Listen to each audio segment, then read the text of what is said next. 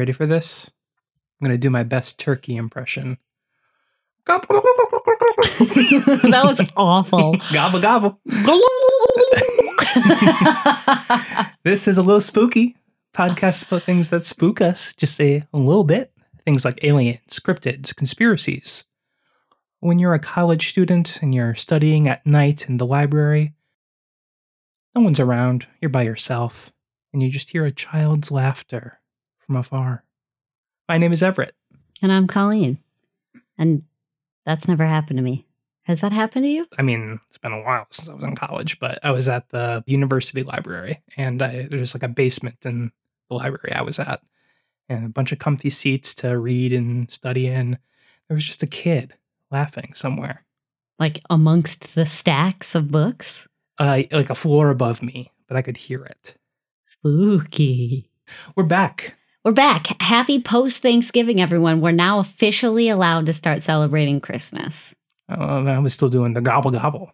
Yeah. Well, I mean, I feel like Thanksgiving can be celebrated year-round. Got to be thankful. Yes. And cherish the At ones all you times. love. Right. Yeah, we back and we ready. Yeah, I hope if you were in North America, you had a great Thanksgiving. Excuse me. Canada's Thanksgiving was like a month ago. Valid point. And I don't know when Mexico's is. I hope if you were in the United States, you had a great Thanksgiving. I hope everyone else's Thursday was real good. Yeah. What are we talking about today? So I picked this topic because I specifically thought you would be interested in it. What if you're wrong and I hate it? I'll be moderately disappointed, but yeah, I don't know. So what is it? Lay it. Today we're on talking me. about one of the most famous spooky stories in world history. This story has been covered in operas, books, plays, and themes from this story are pulled out and put into practically every classic literature story that you were forced to read in your British literature class. We are talking about the ever-popular Faust Legend.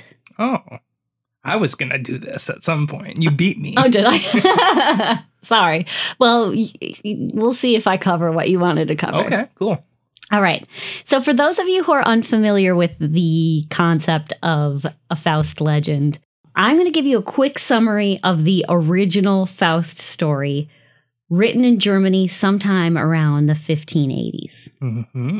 Again, this is just a summary. There's so many interpretations of this legend, but here's a rundown of the main events of what is thought to be the original story. Johann Georg Faust is a well-known, extremely smart scholar in the early to mid 1500s. However, he's exceedingly bored and depressed with his life. He feels like he's learned everything he wanted to learn, and he was in so much despair that one day he unsuccessfully tried to kill himself. Mm-hmm. After this incident, he's like, you know what? Not going to kill myself. I'm going to stand at a crossroad and call for the devil. When the devil appears, they make a bargain. The devil will serve Faust for a set amount of years, let's say 10. I don't know if 10 was the original amount, but that's like the general. Now. Yep, 10 years. And he will bestow Faust with magical powers and all of the knowledge of the world and do his bidding. But in exchange, at the end of the 10 years, the devil's going to come back and drag his soul to the underworld to be enslaved for all eternity. Mm-hmm. And that's essentially the gist of a Faust tale. The events that lead to Faust's damnation differ in a bunch of different stories. But in the classic tales, Faust uses the power as much as he wants. He makes a woman fall in love with him. There's money and power, the whole thing. But as he's learning how to wield this power, the devil tries to play tricks on him and lies to him and tempts him with like unnecessary stuff that derails him from accomplishing anything. And by the end of the 10 years, Faust is not any happier for having that power because he has not accomplished anything. Anything he might have accomplished, the devil tempted him away from or tricked him out of. In the original tales, before he gets dragged to hell, he tries to plead for his soul, but it doesn't matter. He's ultimately damned for all eternity. Yeah. In other renditions, written later on, in I believe like the mid-1600s, 1700s, there are people who plead with God for his salvation, and he does ultimately get saved. But the original tales, doomed to hell. And he's irrevocably corrupted by the devil for preferring human knowledge to the divine. He's doomed to hell. You know what I gotta say about this? If we're to assume that the devil and God are real, why should God save you after you sign away your own soul with full knowledge? You're not tricked into doing it. Well, that's the point. I mean, that's the moral of the story. You made the decision, so now you gotta... Well, right, but I'm saying the renditions where it's like God will decide to intervene, like that's some BS. Well, in some cases, it's other people, like the woman that fell in love with Faust dies and then pleads with God to let, because it would make her happy, like that sort of thing. But yes, no, I totally agree with you. I don't know if you'll at some point get to this, but I've heard a few Faust stories where you sign away your soul, and then after 10 years, the devil comes to collect you, and then you can bargain with him again, and if you get 100 other people's souls, then you can save your own. I don't have that written down in my notes, but there are so many variations, and I'll cover some of them. Right. There's other ones where, when the devil comes to take your soul, you trick him back and he ends up not being able to take you, that sort of thing. So we'll get to those. Yeah, like Devil Went Down to Georgia, the whole fiddle story. Exactly. God, I love that song. Yeah. That song is great. Anyways, essentially the moral of a Faust story is you should never betray your own principles to achieve power. Or like betray everyone else, or betray God, I suppose. Probably back in the 1500s, it was a God thing. I think it still is, for sure. Right. We're talking about the 15th and 16th centuries. People in Europe fully believed in magic. They believed in alchemy. They believed in demons and sorcerers. So the idea of being dragged to hell as a punishment for turning away from God was not an idea so much as a potential consequence, real life consequence. Right, yes. So to us, we're like, haha, interesting tale. But to them, they're like, this could happen to you. This is like a anti-drugs commercial from the 90s. The thing is, you say that like in modern days, no one would ever believe this. But the thing is, we're two people that are just not keen to believe these types of things. Yes, no, you're very right. There are plenty of people that will believe that if you go to a crossroads, you can meet a demon.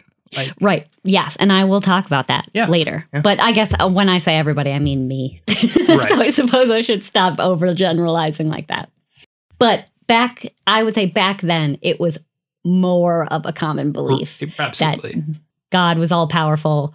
If you do anything that he doesn't condone, you're getting dragged to hell. And working with the devil is probably the worst thing you could do. I mean, think of witchcraft, the witch trials. Yeah, you have to they've signed their soul to the devil. Exactly. The devil's book, yeah. So it's like a pervasive theme throughout at least European history. Yeah. I never thought about where it might have come from. I never thought that it was just like written as an original story. I kind of thought it was like vampires, like it just evolved over time. We use the phrase at a crossroads all the time. That's like in the regular English vernacular. I'm not sure if that's common in other languages, but I imagine that probably German would have a similar phrase. Probably. And I think, crossroads in general, and I don't know if it stems from this original story or if it was just symbology used in the story, but crossroads have always been kind of a evil symbol. Yep. I'll get to that. Yeah. Faustian now is an actual dictionary word that describes, it doesn't even just pertain to this particular story. It describes any story basically involving a crossroads or making a bargain with a demon. Right. I mean, you could describe anything as Faustian, essentially. Think of all of the literature books you had to read in high school, and everything your teacher was like, think of how Faustian this is. Like the Great Gatsby. He signed away his soul for money. However overused these themes are now, I still love this story. There's something like super awesome about being dragged back to hell. Like, well, and it's a good hypothetical too. It's like, are you at a point where you're so desperate for something, whether it be wealth, power, health, would you sign away your theoretical soul to get something? That's funny because that's almost word for word the sentence I had written next to my notes. That's really weird. I think we've been married for too long. But, I mean, aside from that, like the concept of what would make you so desperate that 10 years is worth an eternity of potential torment and pain. Right. And is slavery, I suppose. But what also is cool is it's got demons. It's got secret nighttime pact making.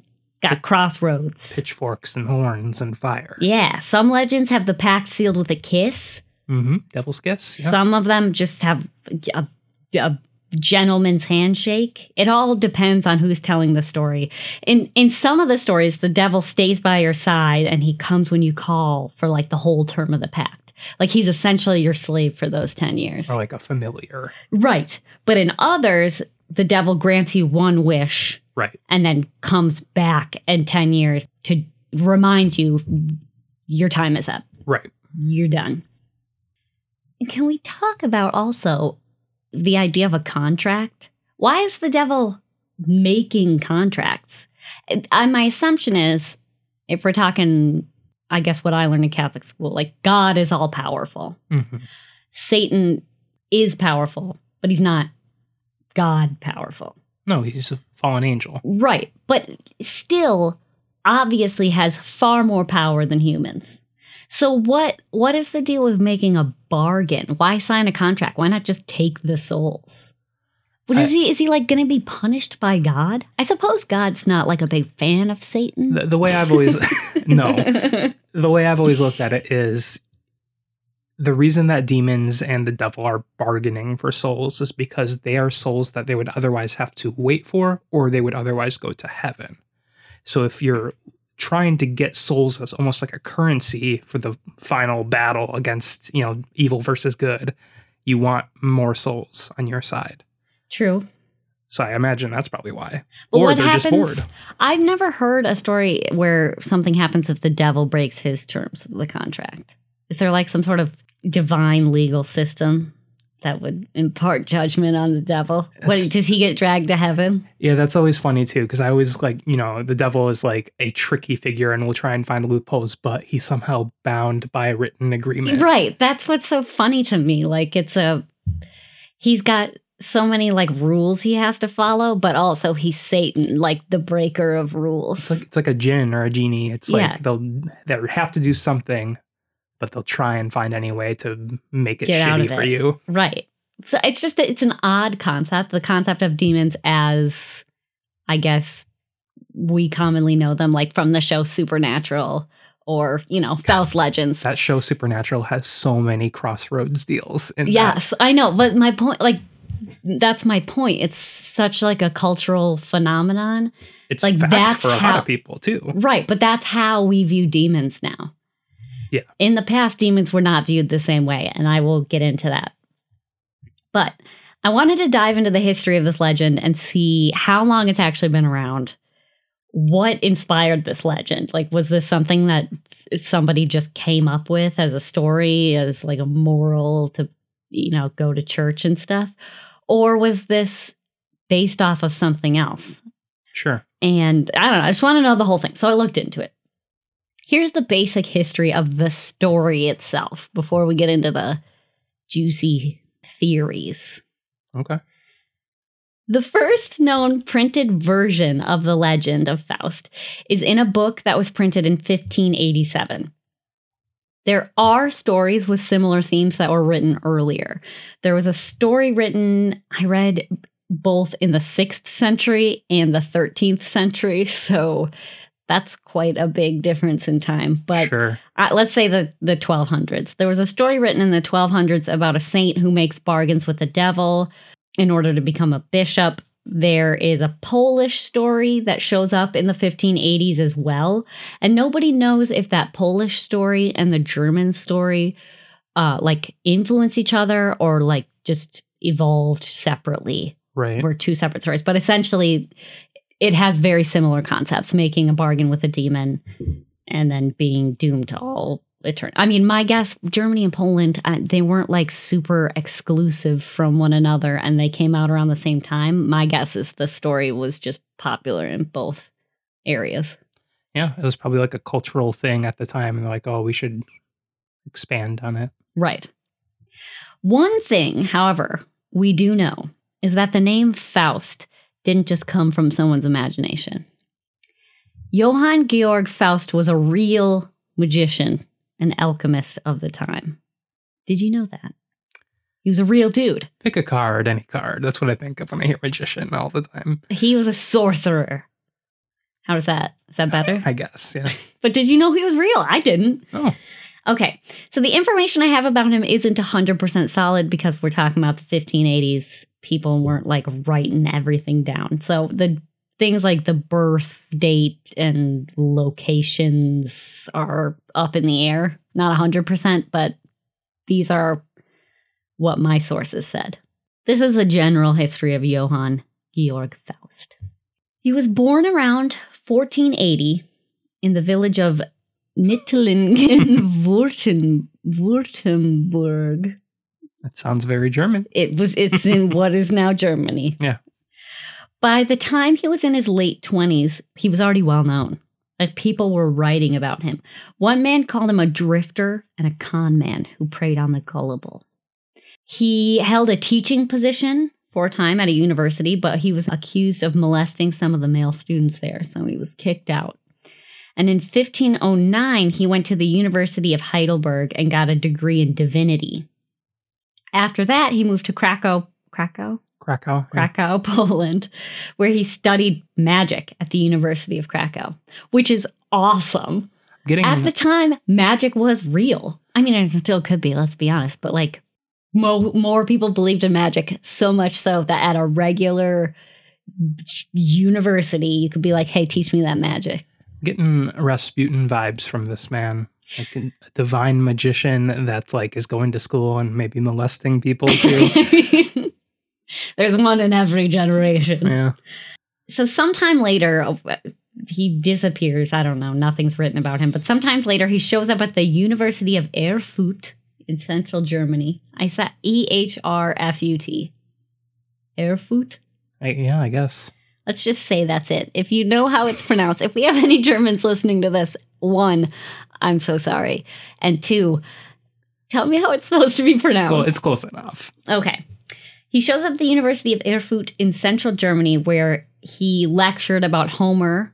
And some of his students even said that while he was lecturing, he would conjure up the heroes of Homer's stories. Like a hologram? Like necromancy.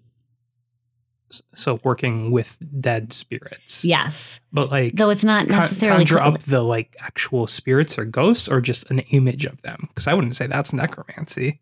You know, I don't know. It was written that he was said to conjure up the heroes of Homer's stories. I mean, my guess is that the heroes of Homer's stories weren't always real people either. So I'm not. The point is he's supposed to be doing some magic shit. I thought Homer's stories always involved the donuts and the beer. Those are the good Homer stories. So at this time, he was well enough known that Martin Luther himself, the great heretic, I suppose. Yeah. That's the word I'm looking for. He himself said that Faust must have made a pact with the devil. In fact, Faust was expelled from the university when the preacher there told him he has to repent from his evil doings. Just because they knew he was like doing magic and stuff? Like, he had a reputation for doing like dark magic. Shady and, shit. You know, like molesting boys, I guess. So you should definitely repent. for that if you're into repenting. But allegedly, Faust did claim that he did indeed sign a pact with the devil and that he trusted the devil more than God, and he refused to repent. In 1523, he visited a tavern in Leipzig where he did magic involving making wine come out of nowhere, and his reputation as a super powerful magician and necromancer just grew.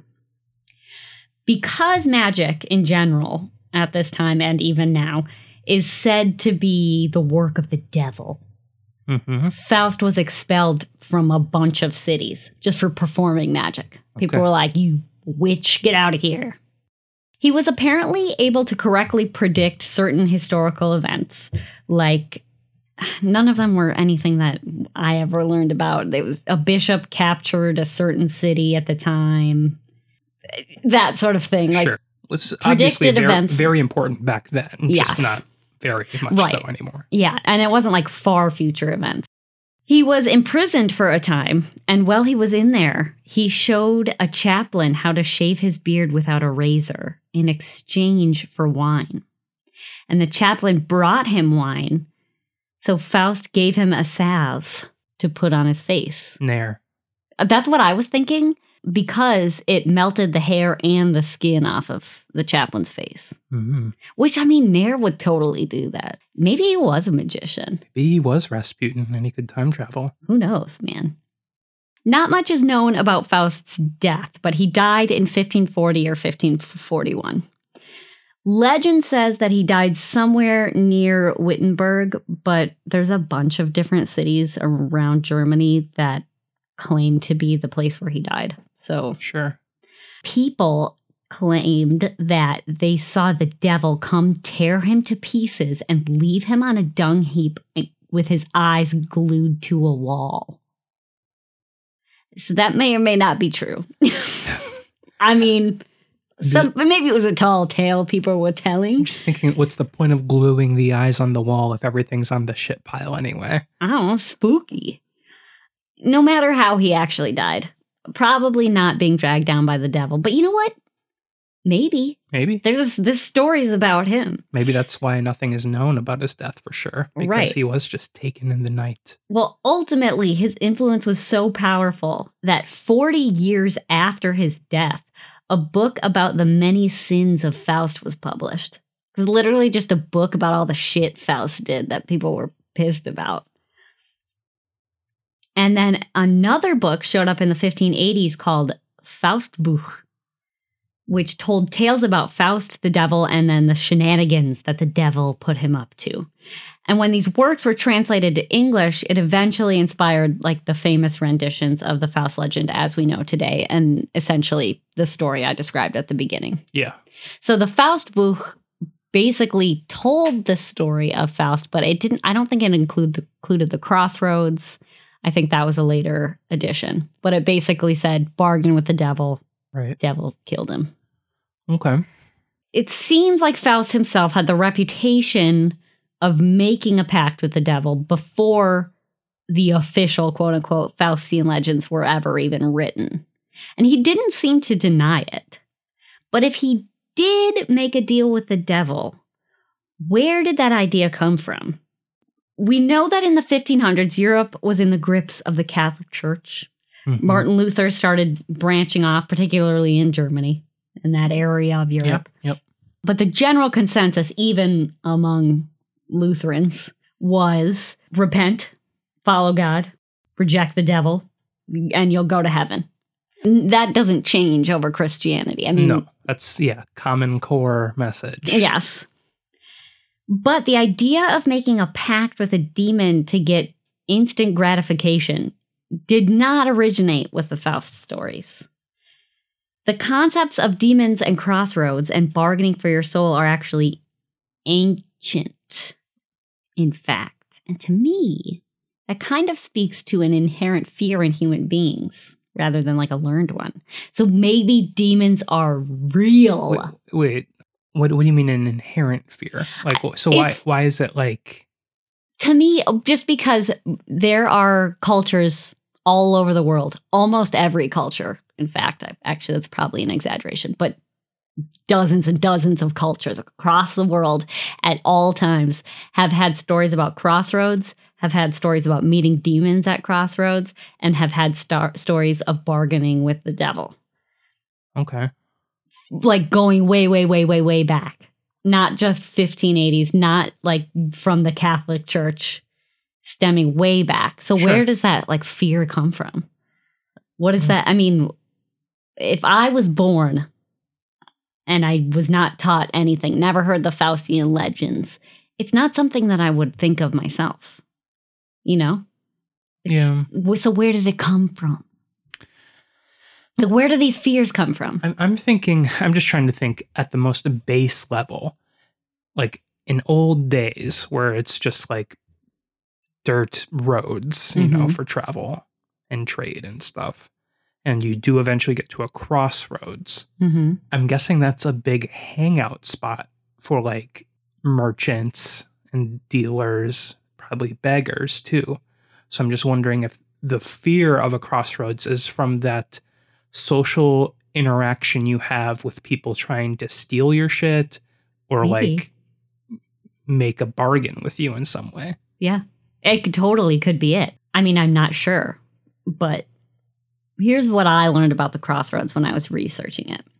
The idea of the crossroads being a scary place and a magical place or an evil place, a place to summon demons. It didn't just originate in medieval Europe. It seems to span all cultures, like I said. So what is it that makes two roads crossing each other so scary to people? And if it shows up so often in human history, should we actually be afraid of them? Like if one culture's afraid and the other culture's afraid, what is it? I mean, it could just be bandits, but it could be something else. Except the spooky. Well, I'm waiting for you to tell me. I thought you were going to give me some examples of like old like onis or something from Japan. Well, historically and cross-culturally, crossroads are seen as a place that exists between worlds. Okay, now here's my question. I'm just going back for a second. Should we actually be afraid of demons? Like, do you know of anybody that has actually attempted to summon a demon at a crossroads? Like, have you ever heard of anybody actually doing that? Or are we all just too afraid of the legend? I mean, I've heard plenty of stories. Like real ones? You ever seen anyone trying to do it? Well, I've never seen anyone do it, and I don't know anyone who's done it, but I've heard famous stories of people doing it. But did they actually, or was it stories? I don't know. That's the thing. Even people who are like, I don't believe in hell. Why don't you just do it then? What are you afraid of? I don't get it. Just do it. Colleen is mad. All right. Sorry. That was a tangent. But let's go back. Historically and cross-culturally, crossroads are seen as a place that exists between worlds. If you're standing at a crossroads, you're not standing on one road or another road. You're not walking in one direction or another direction. You're literally in this in-between state where you are both on one road and the other road. Okay. The concept of it being otherworldly is the exact same. For some reason, at a crossroads, you are both in the human realm and in the spiritual realm. In the same way that the roads are crossing, the worlds cross. Okay. This is just an observation of my own, but it's interesting to me because roads, and therefore the crossroads themselves, are man-made in most cases, right? Right. So how is it that they came to be intersected with the spiritual world? Like, did city planners know more than the rest of us average people, or what? Like, do humans have the power to manipulate the spiritual world and where it might cross the human world? That's an interesting thing to think about. Well, and also maybe just on the other side of the spectrum, maybe whoever is in the spirit realm is just able to choose where they come in. True. So it's just the crossroads makes sense. I don't know. Yep. I also think, again, and this is just my interpretation, I don't think a crossroads always means two roads crossing. I've always heard, and I'm not sure where I heard this, like if my grandma told me this as a kid or if I read it in a book or something, that the spiritual world and the human world intersect at any meeting point. So like where the sea meets the sand, or where the forest meets the not forest, like just meeting places, intersecting places. Sure. Okay. So perhaps like in the way back times, that's what they meant when they said crossroads. And if that's the case and it's a naturally occurring phenomenon, then I can see the spirit world naturally connecting there, I suppose. It's just interesting to me if we're talking about actual physical roads that humans created, that somehow the spirit world interconnects in something that was man-made. I don't know. I've been thinking about that for a while. So the idea of a crossroads being a magical place goes back to ancient times. In ancient Greece, people would leave meals for the goddess Hecate at each new moon. In Roman mythology, Mercury was honored at the crossroads, which was interesting because Mercury was also known to be crafty and deceitful. So perhaps that's what carried over to medieval Europe. Obviously, the Romans were involved in Europe. The Danes also sometimes worshipped Odin at crossroads. In Anglo-Saxon times in the UK, criminals and people who died of suicide were buried at a crossroads. And I think, criminal punishment and executions were also often held at the crossroads as well. And I think the idea for that was the dead would be confused by the many roads and like not be able to return to the settlement. That's if we're talking about criminals being executed and buried. In terms of the suicide, I think it's because they weren't necessarily allowed to be buried within the settlement. Yeah. But that I don't know. Obviously, I am not that old. I'm just thinking with like executions, crossroads makes sense too, just because it's a meeting point from different areas and that's a public event. Yeah. So right. Easy to get to. Yeah. In ancient Romanian belief, a demon could be summoned at a crossroads by drawing a magic circle and offering a copper coin as payment. So that's like way closer to the Faust tale. Yeah. In the form of African magical spirituality known as hoodoo, the crossroads actually represent the rising and setting of the sun and like the overall cycle of life and death and rebirth. With the center of the crossroads being where communications between worlds can occur. Exactly the same as spiritual world crossing over with the human world. So this is a concept that spans cultures. For the Yoruba people of West Africa, the deity Eshu Elegba lives at a crossroads, and people leave that deity offerings. Okay. The customs of sacrifices and offerings left at crossroads could have been because a lot of people believed that spirits travel the highways like people do. So you'd be more likely to encounter a spirit at a crossroads. Again, I think that's interesting. Why would spirits be wandering the highways? And that's another legend that we hear a lot. A lot of like ghosts traveling the highways. Ghosts asking for rides. The white woman, doesn't she usually stand on the highway? That was kind of going to be my point too. Are we talking about ghosts or spirits? Because if it's ghosts, I think in this case it's non-mundane, spiritual, anything. Well, right. So I'm just saying if they're like ghosts or spirits of humans, like that would make sense that they're still traveling the roads. Sure. But like if it's a natural spirit, like the spirit of a tree or something, then why would they be on a highway? Right. It's just an interesting thing. If you were to ask me, hey, where do ghosts live? I wouldn't be like I-95. Well, they live in our house. That's the history of crossroads. That's like the general consensus. I don't know farther back than that.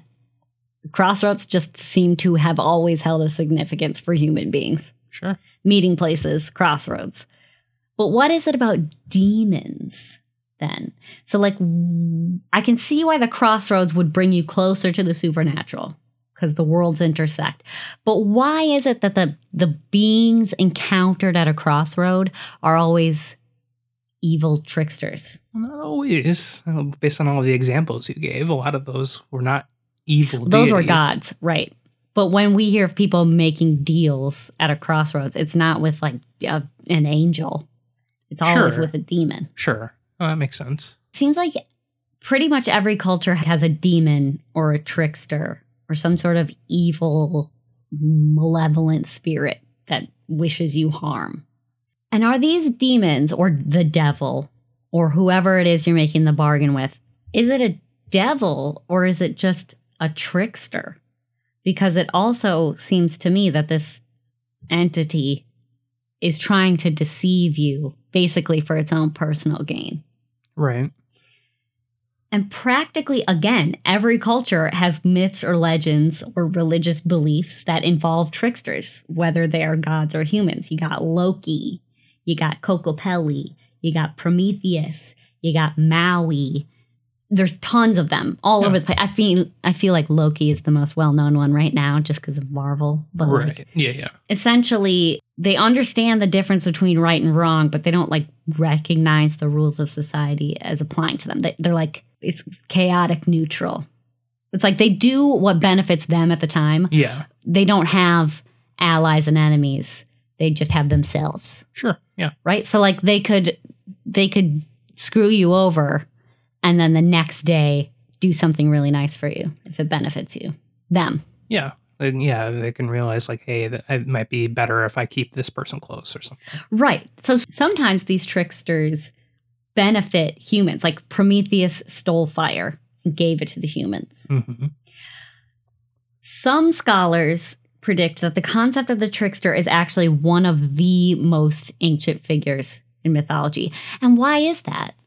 Why is a trickster and not like an all-powerful god the most ancient mythological being? I think that's crazy.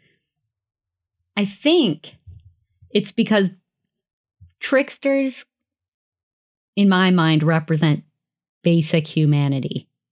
Every man for himself. Yeah, self-centered. Out of necessity, being self-centered. Right. Well, self-centered, but also, human nature. I mean, I do what I want as long as it benefits me. Everybody's like that. Yeah, Whether, like, you are born like that. Toddlers like that. Like, and animals too. Yeah. Exactly. So the stories about the tricksters would have come up because, you know, you're trying to explain to people why it's important to maintain social order. Every man for himself is not necessarily a good plan if you are trying to live in a community and survive as a people. Right. At some point, you have to sacrifice things for the betterment of the group. And a trickster is not about to do that. Trickster myths where the trickster's deeds backfire are like moral lessons about misbehavior. You know, like the trickster shouldn't have done that anyways. Or it could be a moral lesson about how a powerless person, like there are some trickster tales about small forest animals triumphing over a lion or something. And the moral of that story is like a powerless person can triumph over a strong one if they use their brain. Right. Here's the thing, though. The devil in the Faust Legends is a trickster. I mean, he provides Faust with exactly what he asks for and no more.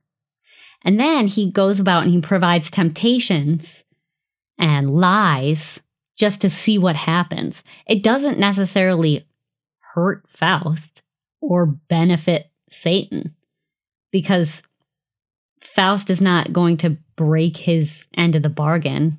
Right. He has no power over that. So, like, what benefit does the devil get from lying other than, like, personal enjoyment? Yeah, I was just going to say fun. Right. But there doesn't seem to be any consequence for the devil's actions. You know what I mean? He answers to no one. Right. In the end, he's triumphant. He bamboozles Faust, drags him to hell. You could consider Faust to be a trickster, kind of, for getting the devil to do his bidding and getting whatever he wants. But he didn't actually trick the devil. He straight up told the devil, here are the terms of my bargain. So it's kind of up to interpretation. But if most legends about Crossroads are contacting gods, where did a demon come into this? If people are worshiping Odin and Mercury and Hecate at a crossroads, at what point did that evolve into like an evil demon? Yeah. Well, just as every culture has its tricksters, most cultures also have a demon. Basically, an essentially evil being that has the ability to possess you, and basically their only goal is to ruin everything for you. Sure. They show up in Abrahamic religions like Christianity, Judaism, Zoroastrianism, ancient Egypt, all over the place. I mean, there's plenty of myths and creatures that you could consider to be demons, even if they're not called demons. Yeah. In fact, the word demon comes from the Greek word Daemon. Yeah, Daimon. Daimon. I think it's Daemon. Sure. That's sure. But that didn't have any evil connotations. It was just like a spiritual being. Mm-hmm. It wasn't a demon as we know it. It was essentially just a trickster. Like the Japanese Shinigami. The Shinigami are spirits. They invite people towards death, but that's not necessarily because they're evil. It's just like their purpose. Yeah. It's their job. Or like psychopomp is the word. Right. And they have rules that have to be followed. Shinigami and demons. Right. I think the only... Okay, this is sad, but my only... No, I mean, this is going to be the case for most people. Death Note is my only interaction with the Shinigami, but I don't know how accurate that interpretation is. Yeah. But I do believe that Shinigami have specific rules they have to follow before they can take someone to the underworld. And it's the same with like the Grim Reaper. They can't just... Or any death god, like they do have specific rules. Like you can't take someone too early or too late. You have to be on time. And I think like a lot of them, you have to get them to agree to come with you in order to move on. Like, right. So that's the ultimate like original definition of demon, just like a spirit. But when Christianity came over, that like morally ambiguous daemon was turned into an evil demon whose sole purpose was to drag you to hell. So maybe these evil gods were a way to explain to themselves that, like, you're not responsible for your own actions. Demons made you do it. You are perfect because God made you perfect. Any temptations come from the devil, and that's why you need to avoid them. But it's certainly not your fault. You know what I mean? It just feels like a way to explain away bad behavior. Every modern religion needs an antagonist. Right. So now, in a historical context, the Faust Legends make sense. An evil warlock makes deals with Satan at a crossroads in exchange for favors. So essentially, it's just a bunch of ancient concepts tied together and given a name. Faust Legends. That's the history of the Faust legend. But it's been told and retold so many times that it feels like a trope, right? Like there's crossroads in every book and bargains with evil people in every movie. It's such a great plot device because like if you want a hero to overcome an obstacle, what better way to get a power or get something through a supernatural being? Right. There are actually modern legends in the real world, not necessarily from books or movies or plays. I can think of one for sure. And I'm sure this is the one you can think of. Robert Johnson. Yeah. Yep. Robert Johnson was a blues singer from Mississippi. He was born in 1911 and he picked up guitar sometime in the 1920s. So he was pretty young, in his teens. He was known as like a fairly mediocre guitar player. He was a traveling musician. Like he wasn't particularly good. But in 1930, his wife and child both died in childbirth. And he just like dropped out of the public eye. But he shows back up 6 years later in 1936 as an insanely good guitar player. And he recorded 29 blues songs, including The Crossroad Blues and Hellhound on My Trail. Mm-hmm. And the thing is, he not only became like a spectacular guitar player and musician, he invented methods of playing music. Right. Like at the time, most people were just using the guitar as like a backup to their voice. But he used it, like he played the rhythm, he played the bass lines, he sang, like it was just a new method. It was amazing. And it's influenced music as we know it today. Pretty much everything you hear other than like Well, I guess you could even argue things like techno, dubstep, Yes, EDM. just certain concepts. It all comes from the drum and bass and then guitar. Mm-hmm. So what's weird is he died at age 27, 2 years later, in 1938. He got sick after playing at a party, died 4 days later. The legend is that after his wife and child died, he devoted himself to the guitar, right? And in his depression, he was like playing guitar at a crossroads, like just sitting there playing guitar. And the devil appeared. And he asked the devil to tune his guitar, which sealed a pact for his soul in exchange for money and women and fame, which he got. And that is when he popped back up in Texas, a remarkably better guitar player than when he was last seen. And he shot into fame.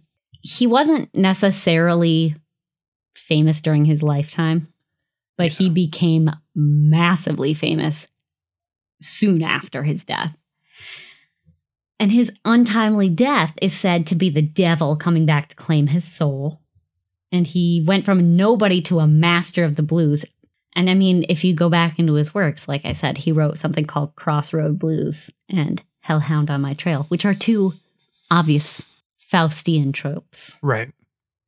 If you don't know, hellhounds in some legends are beasts sent to collect those who have sold their souls and drag them back to hell. So like maybe the demon's too good for you and like just sends one of his dogs to come get you, in case you didn't know what that was.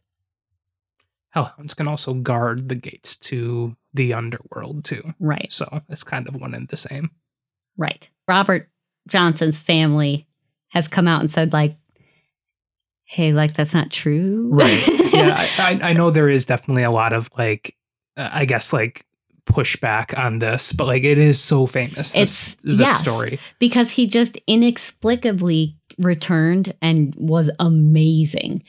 The thing is, though, 1930 to 1936, that's plenty of time to learn guitar. Yeah. So, I don't know. If he had nothing else to focus on and that was his life, 6 years is a lot of time. Right. But I mean, Faust Legends and the blues are like tied together. And I wonder if it's because of Robert Johnson or there's some cultural connection. I mean, I know that Faust Legends and Crossroads and Deals at Crossroads are things that are in like hoodoo and voodoo, which were brought over by enslaved Black people. Right.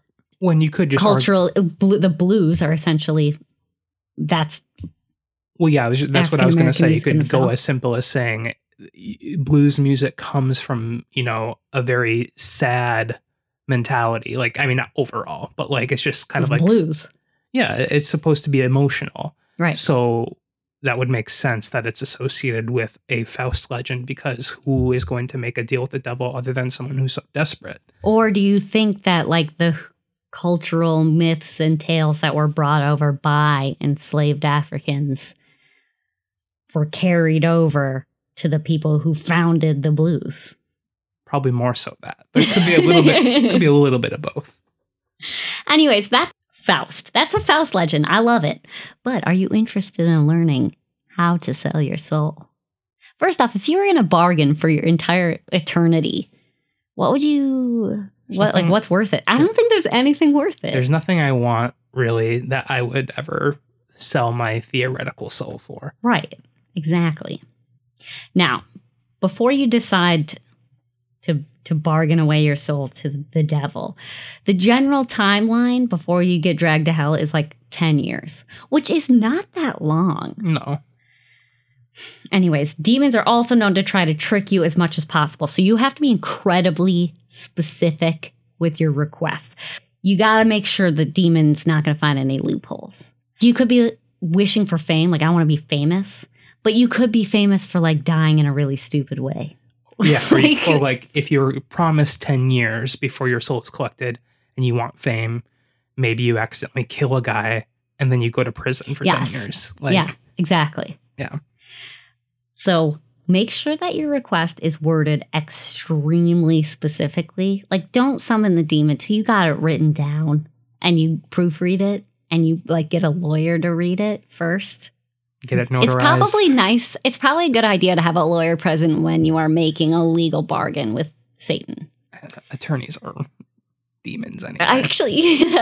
Actually, what if you were sitting at a crossroad and like a demon as you know it didn't appear? It was just like your regular attorney. Yeah. He just like drove up in his car and he was like, you called? Yeah. Salesman. Ooh. Anyways, I read in a few places the way to summon a crossroad demon, you have to bury a box containing graveyard dirt, bone from a black cat, and a drop of your own blood at a crossroads at the new moon. And speaking of supernatural, too, I think that exact same thing was used to call upon a crossroads demon. Right. I mean, from what if you Google how do I call a crossroads demon, everything is from supernatural. Supernatural, like it's possible that they supernatural took real things. They did, but yes. But I mean, this particular grouping of items might actually have just originated with supernatural and people took on to it. Maybe, or I think it's more likely the other way around, but yes. The other method is you could play guitar at a crossroads until Satan shows up, a la Robert Johnson. Mm-hmm. So, but, you know, you got to learn guitar for that. So that might take longer than you want. Sometimes you just got to be at a crossroads and, like, say the demon's name. But you got to know the name. Yeah. Right. That's the problem. You got to find somebody who you know has done it and get the name of that demon. You got to know someone. Or can you just use a really famous demon's name? Well, what if that's not like the real name of the demon? Like, what if they have a real name that you have to say, but everybody knows him as Abaddon? Right. I don't know. And other people say you just gotta like stand there and do some chants and like ask for help or whatever. So it's really up to you. I feel like if you are willing, if you're desperate enough to call upon one, they're gonna come to you. He's just gonna show up. The thing is, I don't have much of a belief in demons, but after reading the answers from the magician, they claim to have summoned demons. Right. So are demons real? I don't know. And if so, like, why do they hate us so much? Like, what's the deal? And why are they so tricky? I don't know. Anyways, that's Faust Legends. I like that story. It's not as spooky as my usual spooky tales, but it's a classic. And if anyone is not somehow not aware of the Faust legend or just interpretations of it, I think this is a good informational episode. Yeah. It was more of a history lesson about demons and also my ponderings on whether or not demons are real and stuff. We'll see. One's going to show up die, now. You will find out. So we have a story. A listener sent us a story. His name is Johnny. He sent us a message on Instagram, I believe, right, Colleen? Yes. He sent us 2 stories. So we're going to read one today and we'll say one for next week. Yes, one today and then we'll... And they're both really good. Like I had a great time reading these stories. So he just prefaced it by saying this is, at least in his experience, 100% real. And he just kind of gives some background here too first. So he says, I'm 42 years old and was born and raised in central Scotland. I was raised in a non-religious home, although my parents were strict when it came to discipline and respect. They never pushed their beliefs or non-beliefs onto myself or my 2 older siblings. This encouraged me to find my own truths and journey whilst growing up. So I would research all sorts of topics relating to religion and the paranormal because I needed answers. I'd read everything from ghosts, poltergeists, psychic abilities, to faith healing, cryptids, and many other paranormal or supernatural things. Ultimately, in my arrival at atheism and a strict non-believer and on occasion debunker. Now, what my thoughts and theories are on paranormal, spooky, and unexplained things would be an entirely long and massive discussion. But this is the story. Back in the early 2000s, I was working as a police officer in Scotland, back when it was the Central Scotland Police, prior to the unification of all Scottish police forces to form what is now Police Scotland. So one night shift at around 4 a.m., my colleague and I received a radio call from our control room to attend a silent 999. A silent 999 is fairly common and is basically when someone dials 999 but doesn't respond or give any information as to the nature of the call. The majority of these calls are young children whom are taught to dial 999 in emergencies and decide it would be fun to give it a try. So 999, Scottish version of 911. Exactly, yes. So oftentimes we'd show up at a house and an embarrassed parent would answer the door. In this case, The silent 999 came from a local inn. This was a pub with half a dozen rooms upstairs. We attended the location, and as it was 4 a.m., the place was in darkness and was quiet. We did an external check of the building, and I radioed our control to contact the key holder of the building. As luck would have it, the owner lived in the bungalow right next to the inn, and she shortly thereafter joined us at the premises. As she was unlocking the door, she explained that there is no residents as it's off-season and there is no one in the building. We conducted a thorough search of the building and all of the rooms and found nothing. I contacted our control again and asked for them to elaborate on the silent 999. Our controller explained that she could hear someone breathing on the other end of the call, but not speaking or making any noise. She said the call was terminated by the caller and was very crackly. However, she was unable to say if it was male or female. I asked her to fetch the originating phone number, which she read out over the radio. I repeated this telephone number to the owner of the inn. She guided us to the only external line in the place, which was behind the bar, only the numbers didn't match. I noticed the owner lost all color in her face and asked me once again to repeat this number. She then said, "Follow me," and she escorted both me and my colleague down into the cellar. It was a large cold storeroom where all of the beer kegs and other chilled bottles were stored. She took us across the opposite side of the room where an old bureau was sat, an old oak dusty desk. She opened the bottom drawer and produced one of those old rotary-style phones. It was yellowed with age. She indicated to an old phone line on the wall and stated that back in the late 80s, this phone was connected down here. It used to sit on the desk, and the phone number was written on the middle of the rotary mechanism and had a clear plastic cover over it. It was the number from which the silent 999 call had come from. But that phone's been dead for 30 years! That is very weird. That's awesome. That's like a horror movie trope.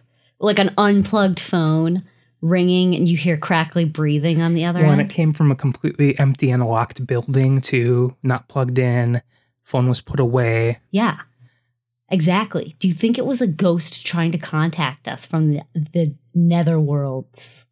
You tell me. Do you think that like an emergency had happened in the 80s in that house, or apartment, hotel, place of residence? Or some creeper got access to the phone and was just like... But where would he have plugged it in? Because I think Johnny stated that the phone line wasn't active. Right.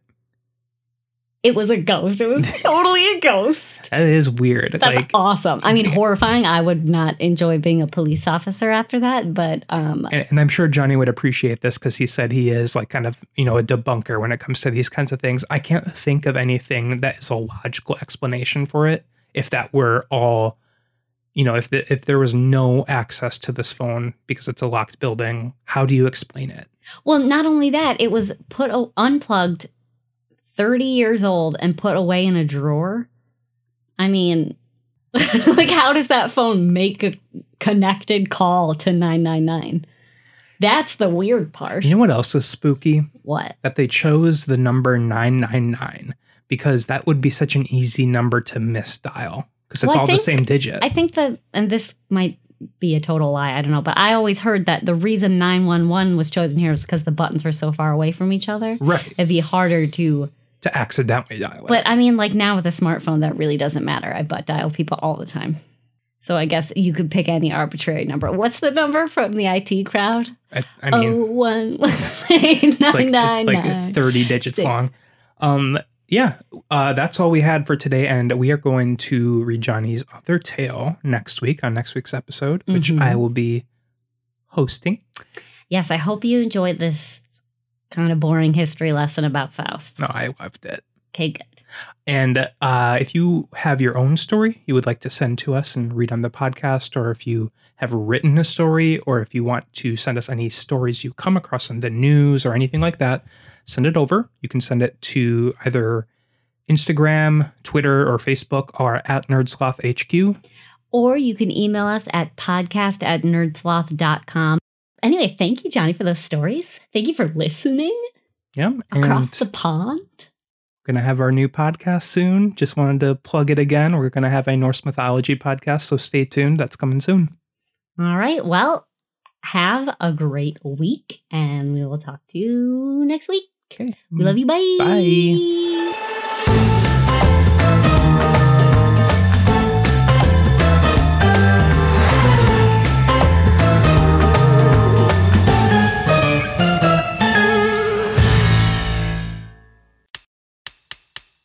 Presented by Nerdsloth, a place for lazy nerds. If you like what you heard, consider donating at patreon.com/nerdsloth so we can continue bringing you quality shows. Be sure to also leave us a review and share your favorite episodes and clips on social media. If you're looking for more content, visit us at nerdsloth.com.